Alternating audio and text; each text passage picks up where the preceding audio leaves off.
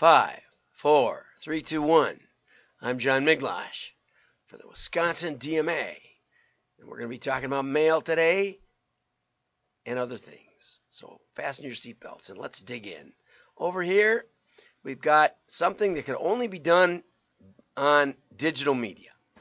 Okay, and I'm going to illustrate the issue with it, but let's watch it first. Okay, so let's get going. Here it is. Watch what happens to this billboard when the sun sets. Okay. Oh, the sun sets. Here it is. Here's before sunset. And then this is a TESCO billboard. And then as the sun sets behind the billboard, all the plates get filled in with food. And this goes on until 3 hours after sunset. Okay. And what's the problem with it? On your screen, you can't see what's going on, right? You can't see it. I can't see it. I mean, I'm looking at, and now we'll go over to the article about it. Okay, bingo. And close this up. Okay, TESCO runs Ramadan billboard that has empty plates until sundown. Really interesting. They also went to the trouble of picking billboards where the sun was setting behind the billboard, not in front of the billboard, so that you could definitely see that it was sunset, so that you got the timing right. You get what's going on. They also took the trouble of making sure there were no beer ads or anything else like that running concurrently with the billboard cycling. Okay. So as Ask says, a clever use of digital billboard. Ask Davich. I think that's a pseudonym, but it's okay. Anyway, very interesting lady. And then it turns into a feast. So they consulted on everything, including having no nail polish on the hands. What they forgot about is, if you step back 15 feet, you don't get what's going on. And so you've wasted all your money. Plus, TESCO is too little down here. You know, they really built it for somebody sitting at a desk with their head right next to the monitor, right? And so many billboards, you see that. You're zipping by at 80 miles an hour. Yeah, 79. Okay, I watch it. And you're zipping by at 79 miles an hour and you think, what was that? No idea. You can't read it. You can't make sense of it. And what happened was it was built by committee like this one, and it is all unreadable. And, you know, with 100 plates here, this may be authentic. But if they would have just cropped it and said, okay, we're just going to show this many plates, you could have at least seen it happen. Can't see it happen. Okay, so if you're doing a billboard ad, make sure to look at it, put it on a piece of paper, 8.5 by 11, stick it across the room and see if you can see what it's about. You won't see this one. Okay, TikTok surpasses Snapchat as teens' favorite. Facebook and Twitter barely register. I don't know if that's exactly true, but anyway, Meta has a good reason to fear TikTok's hold. I've done a couple of sessions on TikTok. What people don't realize is that TikTok has been designed around telling TikTok what you're not interested in. Okay? When a video comes up for me with loud music and kids dancing, whoop, gone. Okay? With Instagram, you're scrolling by. It's not clear what you're pausing on or that your finger just let loose of the screen. Okay? With TikTok, it's really clear. They both use the same math, like I do, which was invented mainly in the 50s. But some techniques, some media, some design gives better input. And in general, it's better input when you tell me what you're not interested in. I'm much more likely to be able to figure out who's not going to buy a Bentley than I am to be able to sort out the very, very wealthy people who have the money and are or are not going to buy a Bentley. It's just really hard, okay? But it's not hard to figure out who's not going to buy a Bentley. That's a lot easier, okay? And that's partly why I beat most modeling companies when we set up the modeling tests well. Okay, when we set them up in the real world. It's not about the lift. It's not about the gains chart. It's not about what the model tells you about which variables matter. It's about what happens in the real world. And if your modeling system doesn't have an interface that can tell you the stupid stuff that it's coming up with, that you can throw it away, you're out of luck. Okay, so TikTok is better at serving up stuff you're interested in because it pays attention to what you're not interested in. And I wish ESPN would figure that out. I wish they'd give me a I'm not interested in this. It's so simple. And it's so simple. Okay. This is really a concern to me. Ogilvy, the agency, is not going to allow influencers who doll themselves up.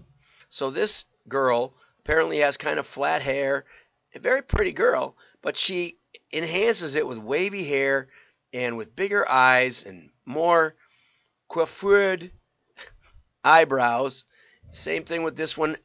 This one actually makes her eyes smaller, but much more mascara, but much better brows, more color on the lips. This one has less color on the lips. I don't know where they're going with it. I'm not a teen fashion expert. But what bothers me the most here is that it is discrimination. You know, Ogilvy's going to say, well, if you are naturally beautiful, then you can be an influencer. But if you have to work at it a little bit, then you're not allowed to be an influencer. Well, how stupid is that, right?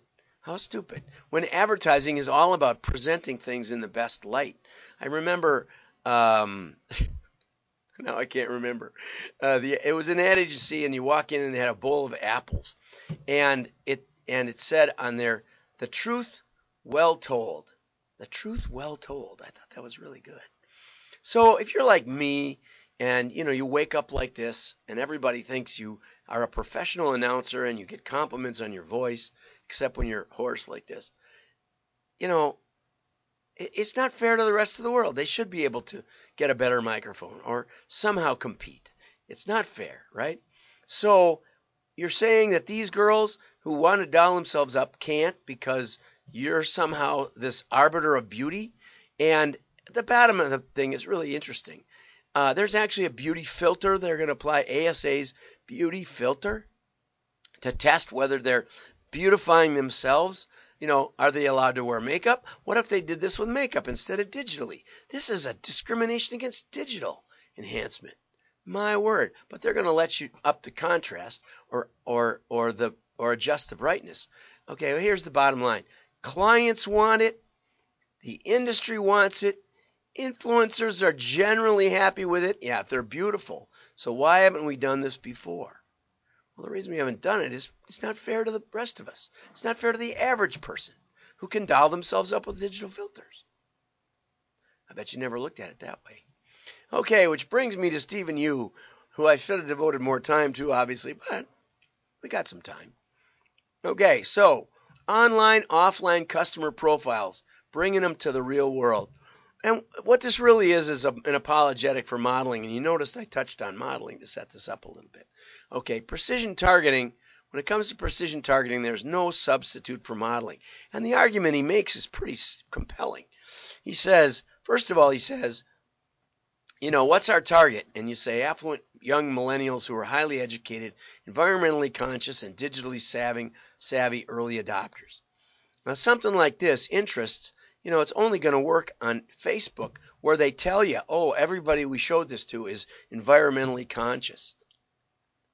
I wonder if they put mine in there. I have a Facebook page, a little tongue-in-cheek. It's called Wisconsinites for Global Warming because, again, today it's cold and rainy, and we would love to be the Palm Springs of the world. But anyway, so am I environmentally conscious? You bet.